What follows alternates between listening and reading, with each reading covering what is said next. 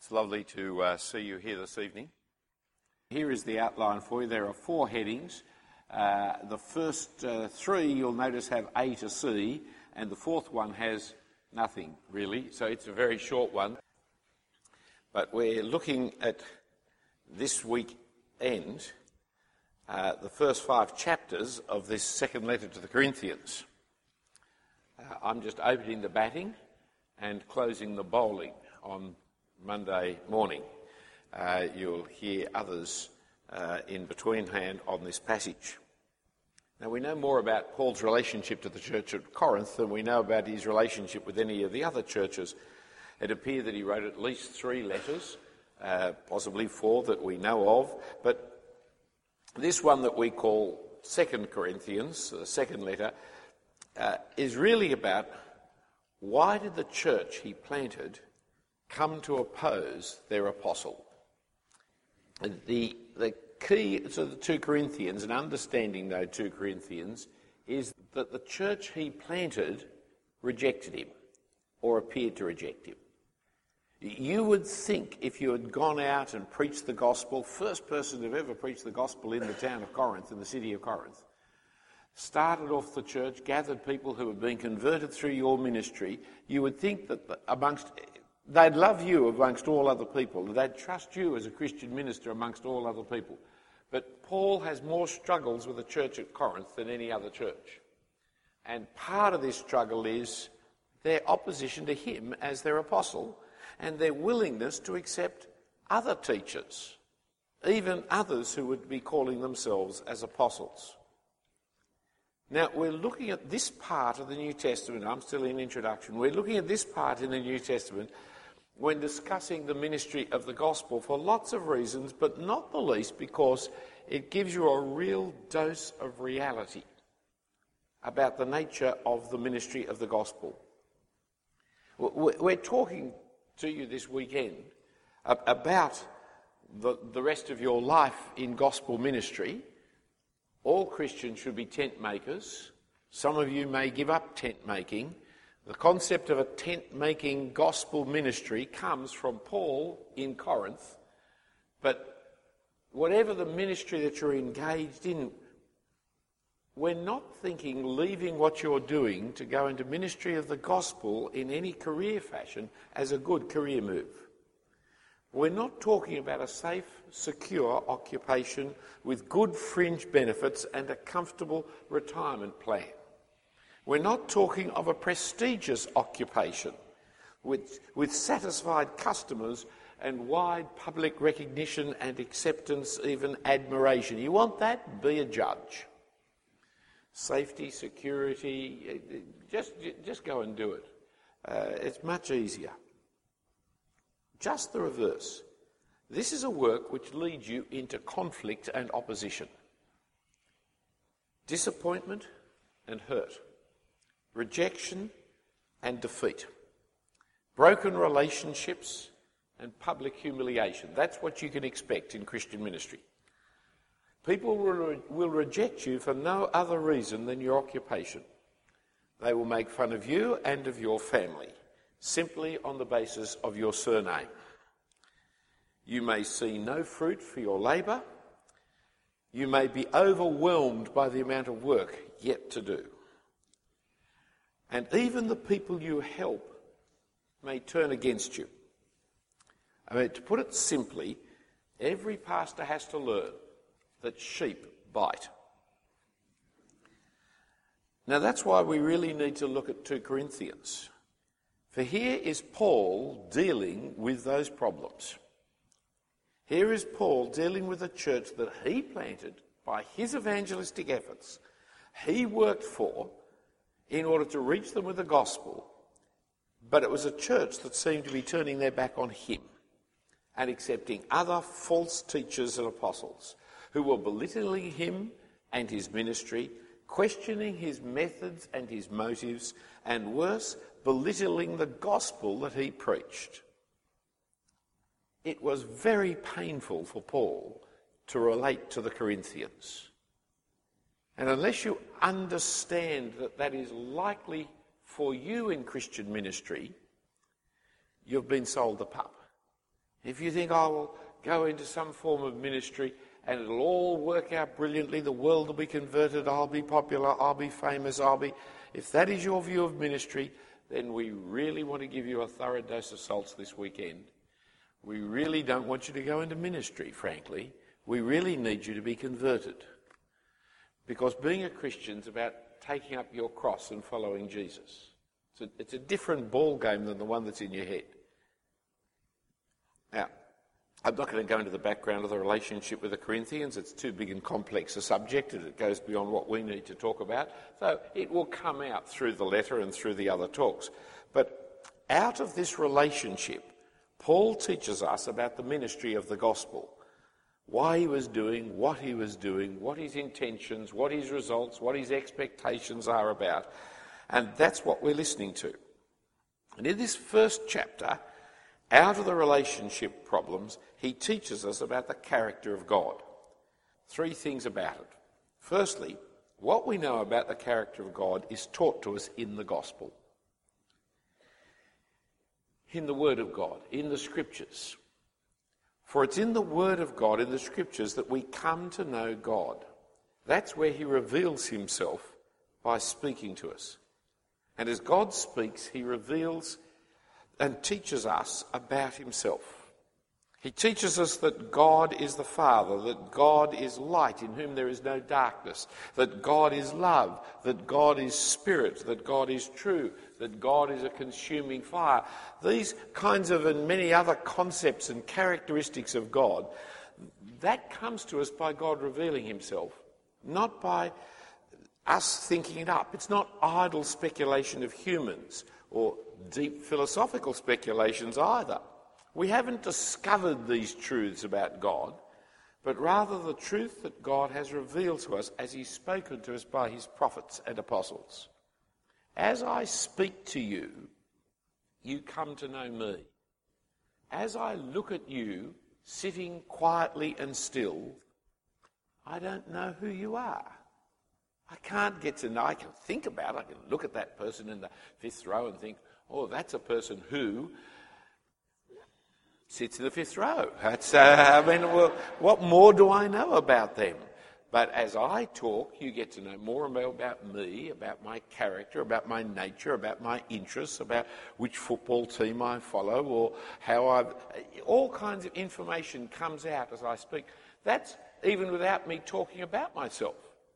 Once I start talking about myself as well, then you really come to know who I am. God speaks to us in his gospel through the Scriptures. And that is the God we know, and that is how we know the character of God. But this word of God and knowledge of God is experienced in life. It's often in life's experiences that we learn the lessons that were in the book. It's in the experience of life that we learn the love of God and the faithfulness of God, and we find the forgiveness of God. Thus, as we go through sufferings and trials and sickness and persecution, we're not learning truths other than the truths that are in the gospel and the Scriptures. We're certainly not learning truths that contradict the gospel and the Scriptures, because they're not truth at all. We're learning the truths of the gospel that we've already been taught to us in the Scriptures. But we're learning them experientially. We're experiencing the truths that we had already known academically.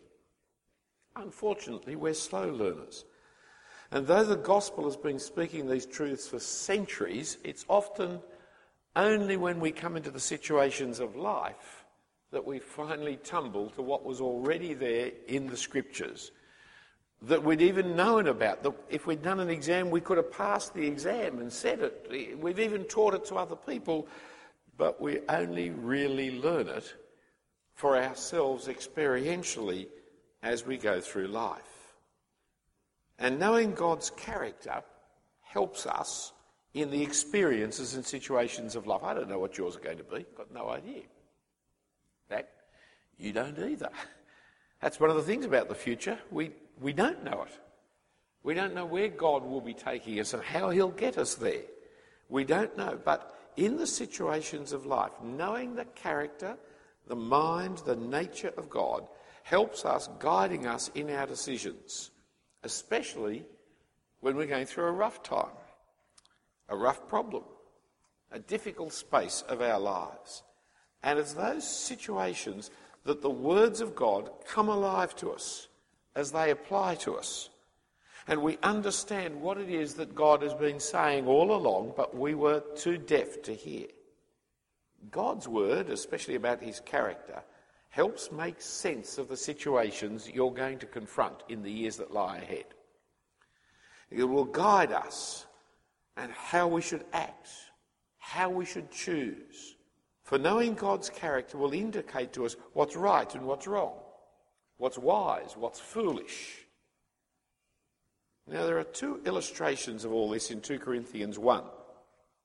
For in the tough situations of life, Paul learnt about the God of all comfort and the God of faithfulness. He's called the God of all comfort there in verse 3. He's called the God of faithfulness over in verse 18.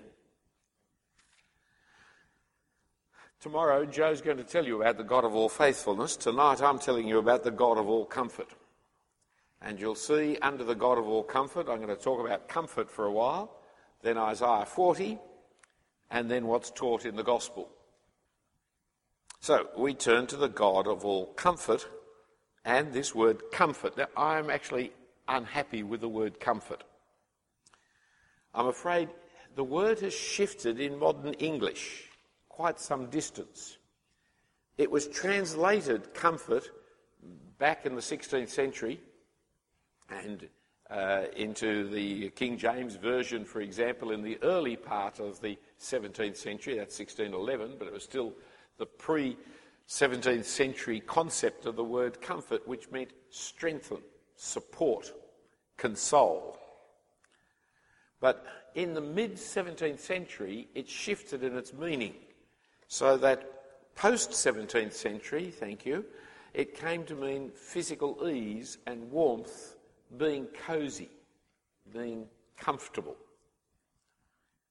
And that shift is actually quite significant, because by the time you reach the 21st century, today's meaning of the word connotes physical ease, warmth, freedom from pain. In America, blankets are called comforters. You might call it a duvet or an eiderdown. They call them comforters. That's a comforter. There's, of course, the other kind of comforter, that the kind of fleece that you give to a child. That's a comforter. And so he is the God of all comfort. And by this stage, it has almost nothing to do with what Paul was writing about. But that's the meaning of the word today. How modern English translators still continue to use this word shows that they are out of touch with modern English. See, in John's Gospel, chapters 13 to 18, Jesus is in the upper room on the night of his betrayal, and he promises the coming of the Comforter, according to the King James Version of the Bible. The coming of the Holy Spirit. But in this one, the modern translators have moved, because the word comforter does mean a dummy or a blanket. And so they've moved in this time, but it's the same Greek word. This time it's translated in some translators helper, some have advocate, some have counsellor, in the sense of legal counsellor, not in the sense of psychology counsellor. Some don't know what to do with the word, so they just turn the Greek letters into English letters and call it the paraclete, which is not an English word at all. It's just turning Greek letters into English letters, which is a silly way of... So we're going to translate the Bible that way. You may as well just learn Greek. But you see, we don't know what to do with this word, because the comforter is the paraclete, is the person who comes beside you and strengthens you, encourages you, and helps you forward. That's what it's the encourager, it's the strengthener that is being spoken of. And in that regard, the legal concept of it's not a bad one. That is, God, if any of you study law, here is just a little... Everyone's always got legal jokes, haven't they? And they're all negative, aren't they? Well, let me tell you, the Holy Spirit is your solicitor, and the Lord Jesus Christ is your barrister, and God is your judge. So Actually, you shouldn't be too anti-lawyers, friends. We've actually got God, Father, Son and Holy Spirit all actually in the game. But the idea of an advocate, someone who is advocating your cause for you, somebody who is representing you and standing for you, that's a comforter. Here then is the Word. But in the New Testament, you can't read the Word without, not yet, you can't read the Word without thinking of its great usage in the Old Testament. In particular, when they were slaves in Babylon. For when they were slaves in Babylon, they were there because of their sin. But they are given great news of comfort. Great encouragement comes to them. Great consolation, because God is going to come and rescue them. And this comfort, this was to be rescued out of slavery. It's not just, I'm going to make you feel warm and fuzzy and happy in Babylon. That's not God's comfort to the slaves of Babylon. The comfort of God's slaves in Babylon, I'm going to rescue you out of Babylon. And I'm going to take you across the wilderness again, like Moses took the people of Israel, the slaves of Israel, out of Egypt, across the wilderness. And I'm going to meet with you like I met with them back at Mount Sinai. And I'm going to take you into the promised land. And I'm going to give you the land again, full of milk and honey and houses that you haven't built and vineyards that you haven't planted. That's the comfort that is being promised in Isaiah chapter 40. That God will bring this comfort. It's the comfort of the gospel, the comfort of salvation, of rescue. It's the comfort that we have in Christ's death and resurrection for us, whereby our sins are forgiven and we are taken out of hell to become the citizens of heaven. So let's look at Isaiah 40, if you'll turn in your Bibles there to Isaiah 40. For this is one of the great turning points, not just in the book of Isaiah, which it is. It's a great turning point in the book of Isaiah, but even it's a great turning point in the whole Old Testament.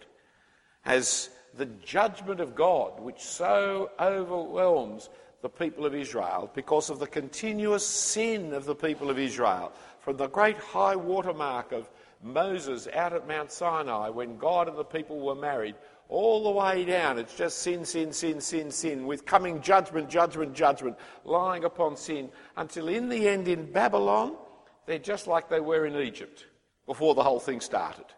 The whole people were destroyed and decimated, that is, there's only a tenth of them left, and they're slaves again in a foreign city.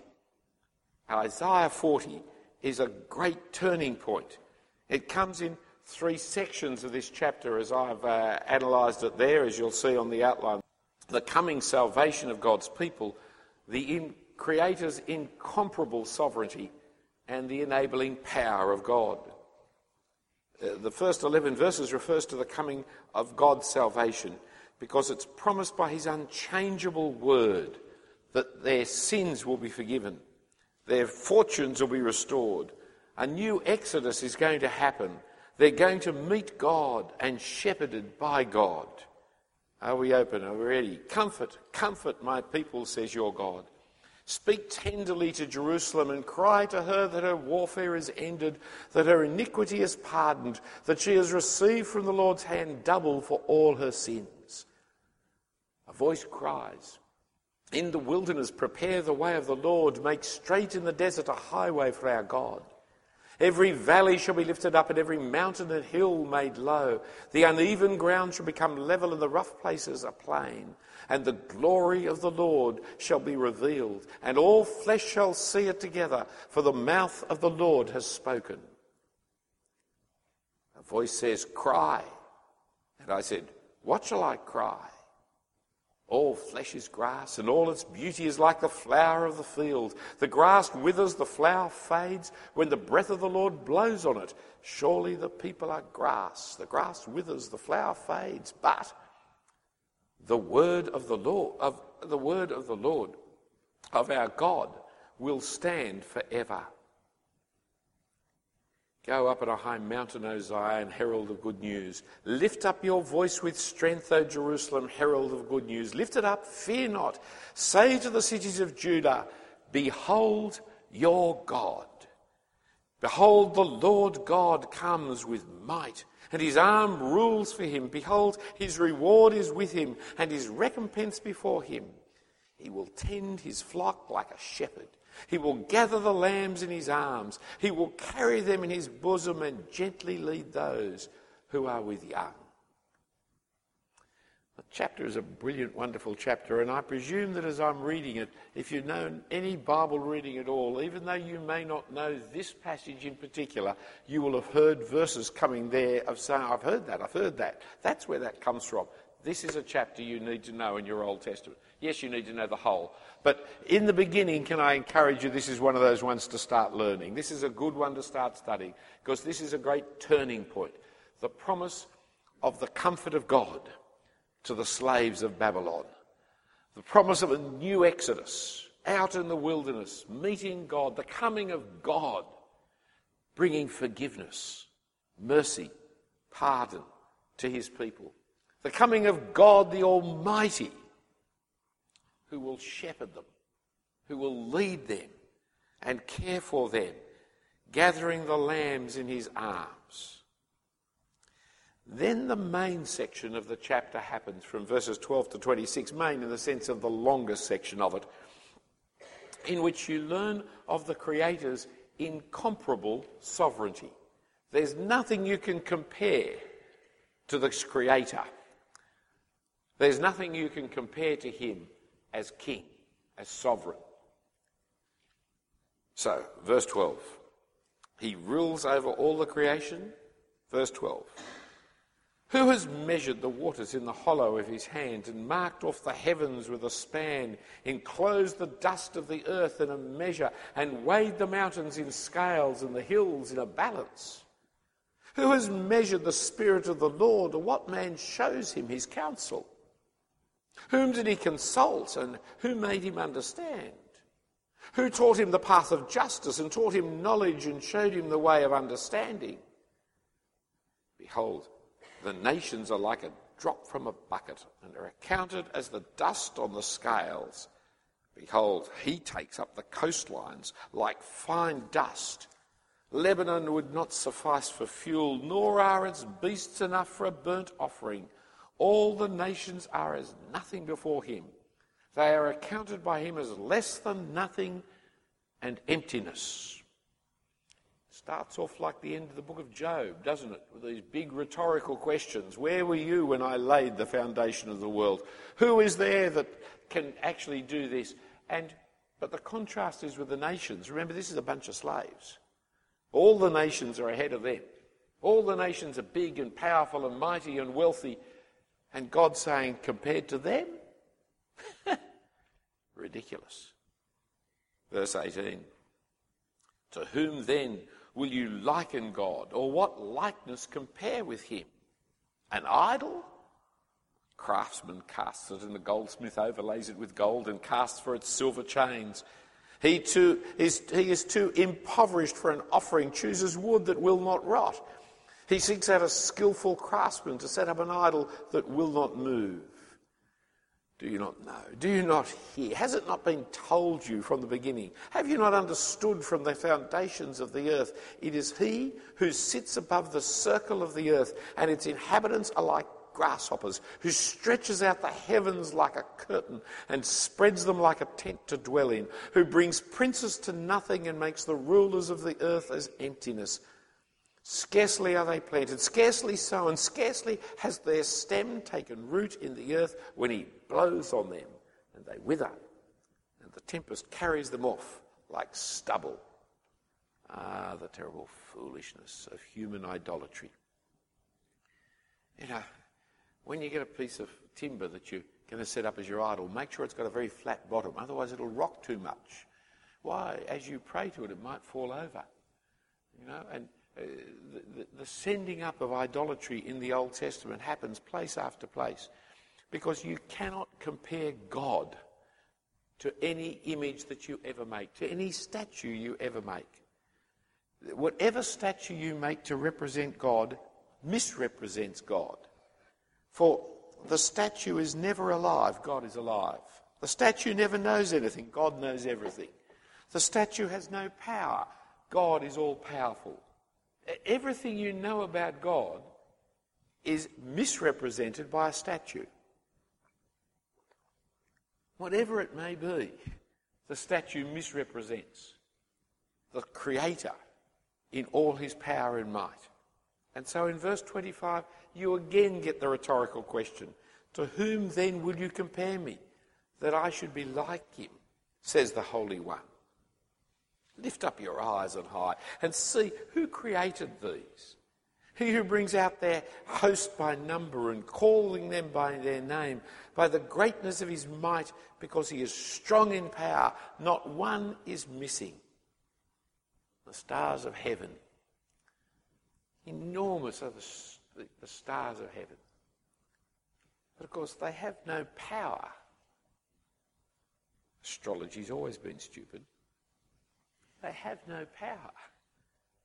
They're in their place because God knows them and calls them into their place. The Almighty One. Who are you going to compare to God? The third section of the book, of this chapter actually comes then to what I suppose in modern lingo we'd call the bottom line.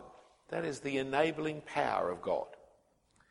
Verses 1 to 11, you see, the coming salvation of God's people, because God is going to save his people.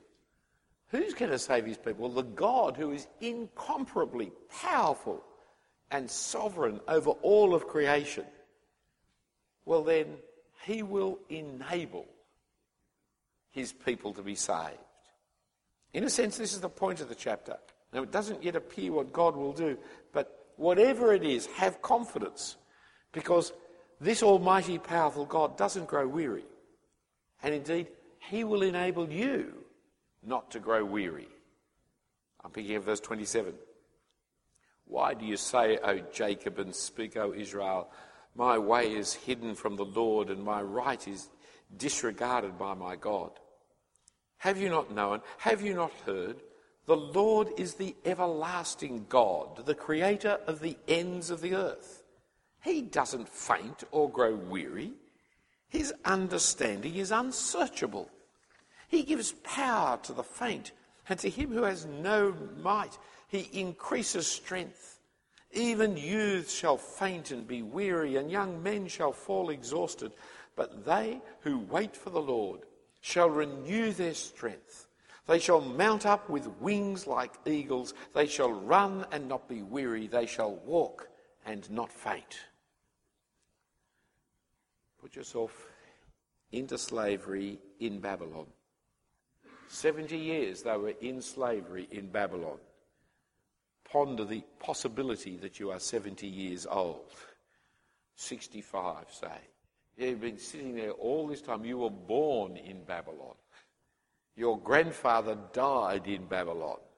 Your parents are aging in Babylon. Here you are in Babylon. And you've got this prophet back there who said, you're going to be taken out by God. And you look at the mighty Babylonian Empire was the greatest empire of the day. The hanging gardens of Babylon were one of the 7 wonders of the ancient world. Here was all their might, their power, their greatness. And you got this word which says one day God's going to come and rescue you. One day God's going to do for you what he did under Moses for the Israelites of 1,000 years before. And you're supposed to wait for the Lord. He will rescue. Wait for the Lord. He is the Almighty One. You think these nations are powerful? You haven't met God. This one is going to come. And he will strengthen you. He will enable you to get back home to Palestine. Back home to the Promised Land. Back home to rebuild. Isaiah 40 is a really important paradigm by which you understand what the New Testament gospel is about. For this is taught to us in the gospel. Back to point B now, under the headings. No, keep going backwards. Where are we? Where are we? Keep going back. Yes, somewhere back there. Yep, whoop, back there. You reckon it's point B? Yeah, no, it's point C. I thought there was something wrong in my notes here when I saw B. In point C, that is... the people who don't come to conferences and just get the download the talks later, they miss out on so much, don't they? And they hear these things happening, and they, what was happening? What was happening? So every now and then, for no apparent reason, you just break into laughter, especially if it's got nothing to do with the talk.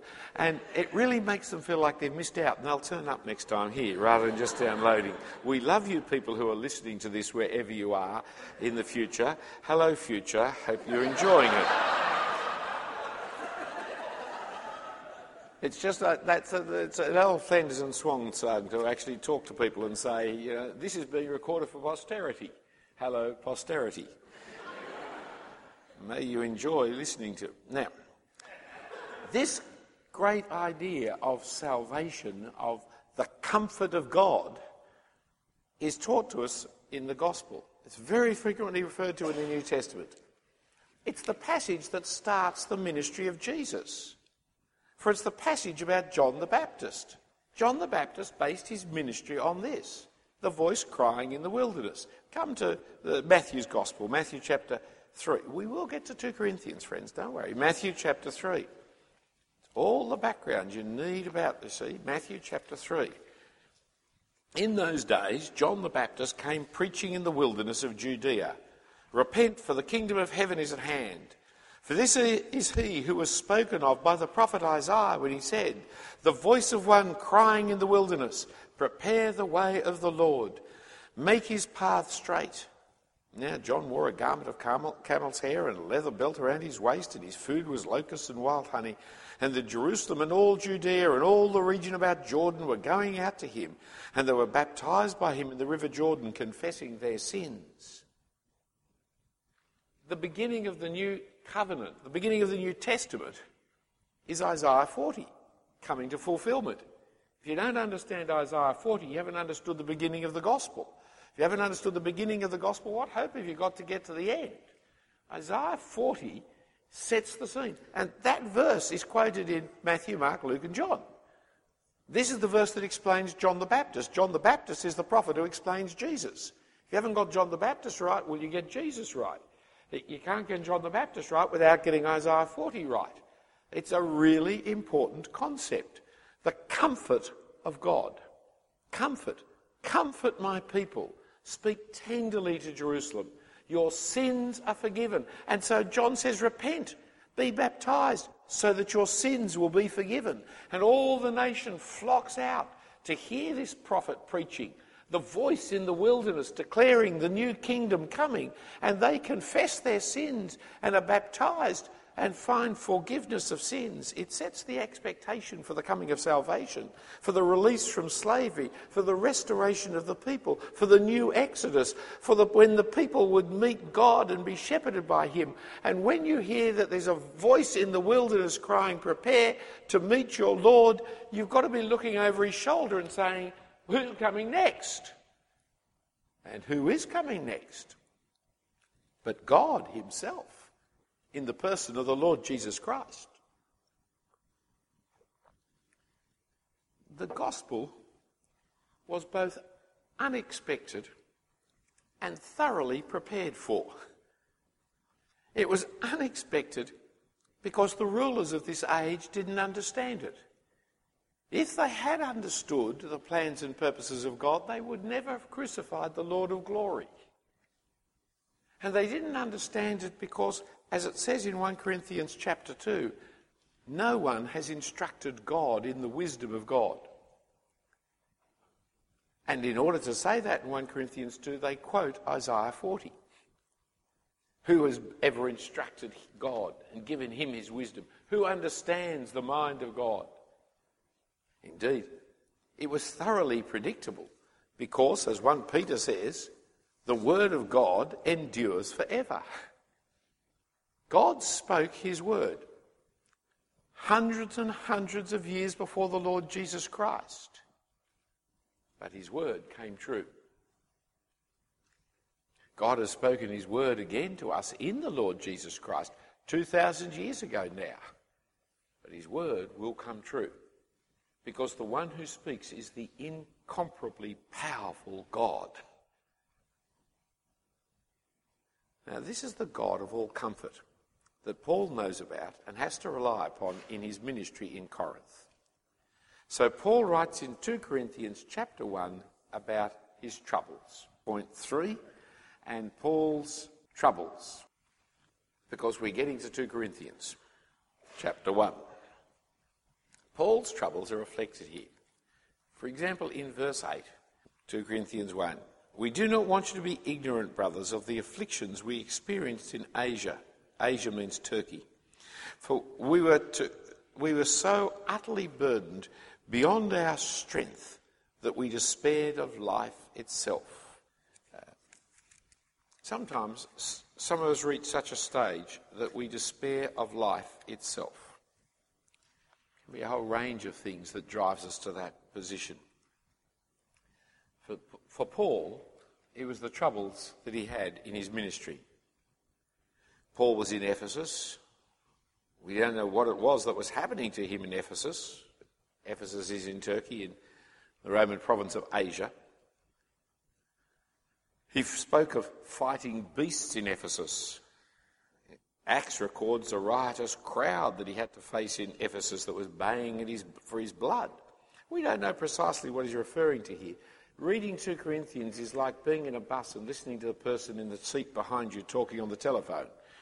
You only really hear one side of the kind of conversation, and you've got to guess what's happening at the other side. And you don't know the background relationship between the two people. They're on a telephone, so they have some background relationship. It's not like Facebook where you've got none. And so you're listening in to what is being said here about, well, you know the trouble I was in Asia. Well, no, I don't, but I do know his troubles, and they were everywhere. We know that Paul learnt and taught. Indeed, he said to his associate Timothy, he said, "All who desire to live a godly life in Christ Jesus will be persecuted." And we know that Paul's life was like that. It was one of consistent danger and pressure.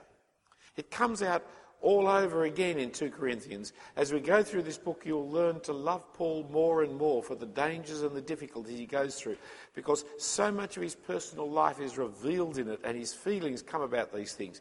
Come across, for example, to chapter 6 with me, chapter 6. Verses 4 to 6, chapter 6, verses 4 to 6. But as servants, and I've skipped over some of these other passages that would say the same things, because my dear brothers would shoot me because they've got their talks written on those chapters. Thank you, that was one of them. But as servants of God, verse 4, as servants of God, we commend ourselves in every way by great endurance in afflictions, hardships, calamities, beatings, imprisonments, riots, labours, sleepless nights, hunger. Here is the character of his life, by purity, knowledge, patience, kindness, the Holy Spirit and genuine love. Paul lives in the ambiguity of a Christian living, under suffering, under persecution, having been beaten and having nothing, being not known and of course at the same time being known, being ignored by society and then pilloried by society. Or go across to chapter 11, where he contrasts himself to the false apostles who are leading the Corinthians astray. And see how he describes his life in verse 23. Are they servants of Christ? I'm a better one, I'm talking like a madman, with far greater labours, far more imprisons, with countless beatings, often near death. 5 times I received at the hands of the Jews 40 lashes less one. 3 times I was beaten with rods. Once I was stoned. 3 times, being stoned means having rocks thrown at you. It's got nothing to do with drug addiction.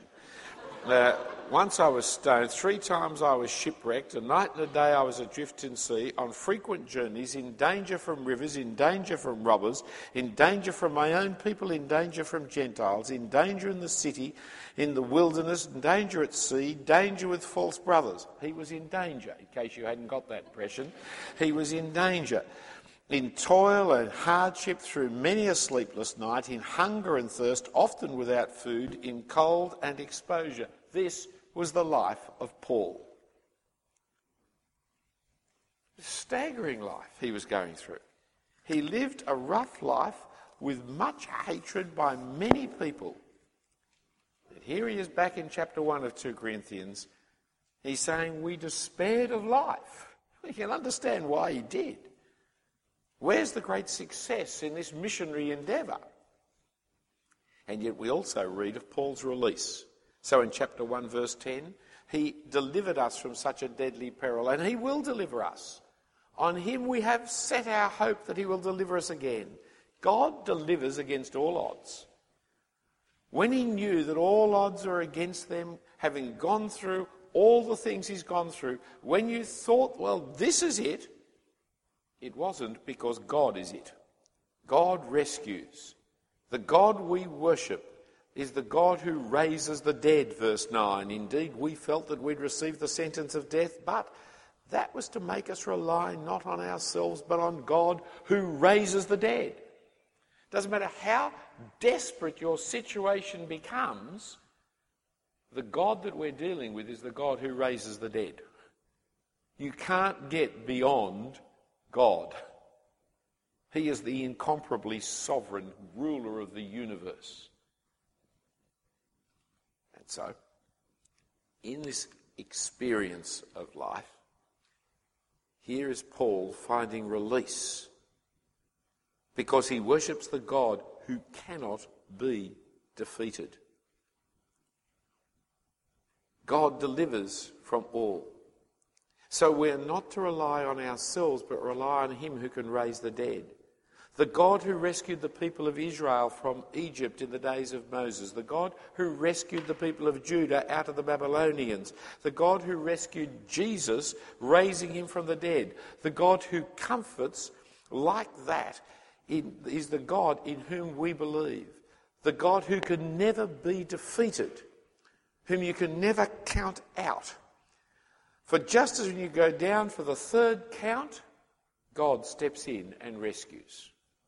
And so, in this experience of life, we read of Paul's lessons about ministry. They're the lessons of Scriptures, the lessons of the gospel. They're the lessons he learnt from the Word of God, but then he learnt all over again with a new experiential significance. He learned again it's the character of the God of all comforts to rescue and deliver his people. You see, he learnt firstly 3 lessons. 1, that the comfort that he receives is something to give to others. Back in verse 4. The God of all comfort, who comforts us all in all our affliction, so that we may be able to comfort those who are in any affliction, with the comfort with which we ourselves are comforted by God.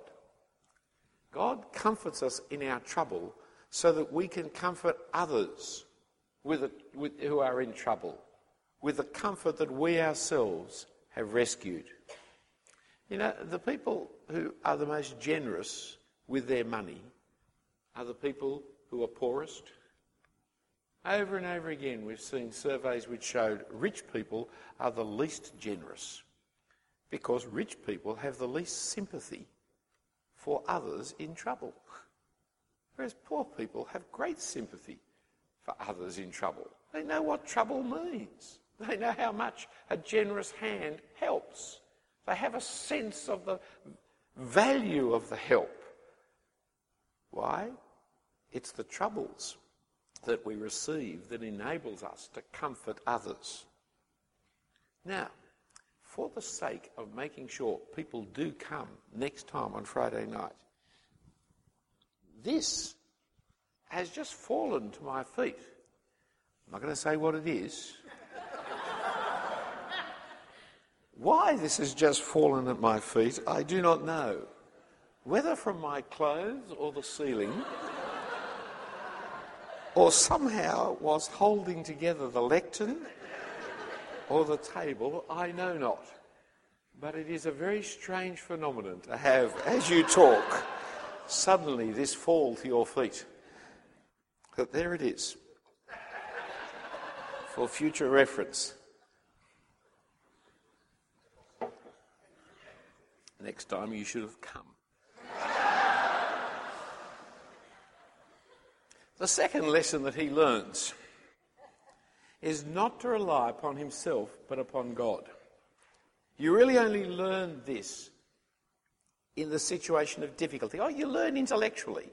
We all know, yes, you rely not on yourself, but upon God. But we heard our brother earlier talking about his time as a ministry apprentice and coming to that point at the telephone where he had to, it's not about me. That's classic.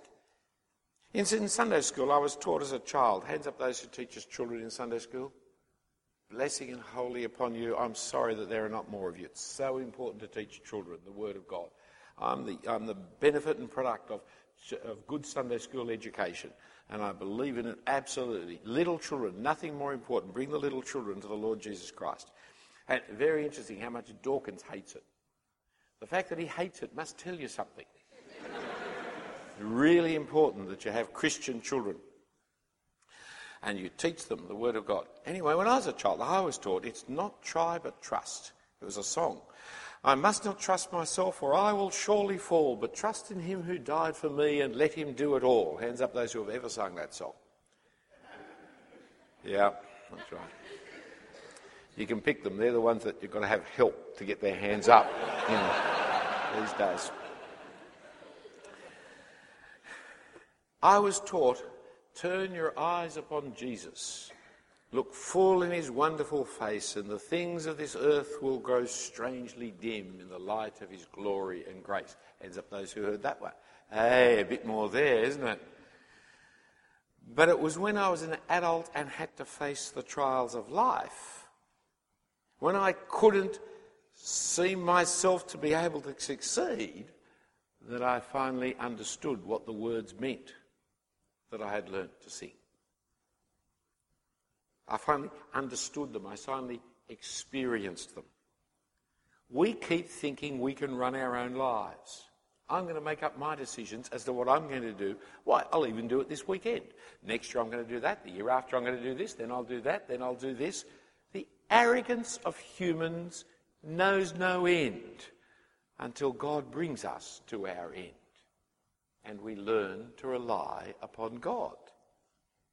We keep thinking we can successfully and effectively run our lives without God. But it is when we come into the troubles and difficulties that we learn to rely upon God. I get in the motor car, I don't pray that God will get me home, I just turn the ignition on and I start driving. It's as the car starts skidding that I start praying.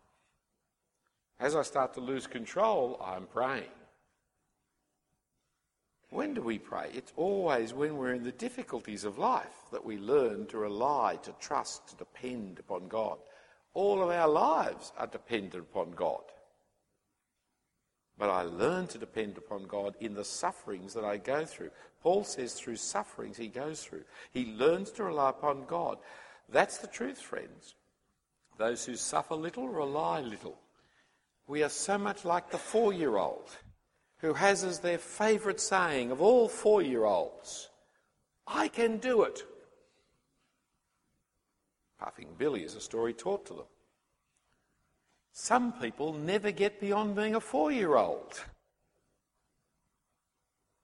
So thirdly, Paul learns the lessons of prayer. And not just prayer, but also the fellowship in prayer. Look what he learnt there in verse 10. On him we have set our hope that he will deliver us again. Yet also, you also must help us by prayer, so that many will give thanks on our behalf for the blessings granted us through the prayers of many. It's not only that I learned to pray myself, it's not only that I learned to rely and trust upon God instead of doing everything by myself, I also learned the value of other people's prayers. God doesn't listen just to my prayers. It's our prayers. When someone comes along and says to you, I'm praying for you about that, there is a value and worth in that money can't buy. And when we do see release from the situation, then we can join together in thanking God, for there's real joy in the fellowship in prayer. Being a Christian, friends, doesn't mean that you're spared for the troubles of life. And being a Christian minister only heightens the troubles. Being a Christian, though, means you have a whole new way of dealing with the troubles of life. A whole new resource package of dealing with the troubles of life, by which you can make sense of it, by which you can understand it, from which you can learn through it, from which you can grow through it, from which you can bring praise and glory and thanks to God as you increase in fellowship with your brothers and sisters. That is the God whom we worship, the God of all comfort, the God who rescues the dead, who rescues the perishing, who saves the slaves. That is the God that we serve. But he rescues and saves through the crucifixion. It's not without suffering, it's not without pain, it's not without rejection, it's not without hatred and hurt. You get all that in Christ, but you get the resurrection in Christ. You don't get the resurrection without the crucifixion. It doesn't go that way. If you want a resurrection, you've got to have a crucifixion. And so our challenge is about knowing God. That is, we know God as he reveals himself to us in the gospel. As he reveals to himself to us through the death and resurrection of the Lord Jesus Christ. Through the call to turn back to him, to take up our cross, follow him. In proclaiming him to the ends of the earth and bringing people into his kingdom and salvation. That is how we know God. It's all through the gospel, through this wonderful work of Christ on the cross for us. That's how we know God. But while we know it in our minds and our hearts, and while we're committed to it in our beliefs, it's as we go through life experiencing the persecutions and the sufferings for declaring it to others. As we go through life being crucified with Christ by the experience of proclaiming the cross, that we actually come to understand it. We come to know it at experiential levels. And so that's what Paul is about in 2 Corinthians. He gave his life for this church, that they may be saved, that this bride might come into being in Corinth. He gave himself to them. And they seemed to hate him and reject him and despise him and go off with other teachers. The level of disappointment would be massive. It is massive. Never a person leaves church to join another church without me feeling hurt. Even when they leave for the best of all possible reasons. Now that's a deep sinfulness in my heart. But can I get rid of it? I don't know any other pastor who can, so why should I be able to? It always hurts your pastor when you leave your church to join another one, especially because you're saying it's better. It always does. What do you do when the whole church votes against you? The pain, the suffering of the pastoral ministry can be into sheep bite.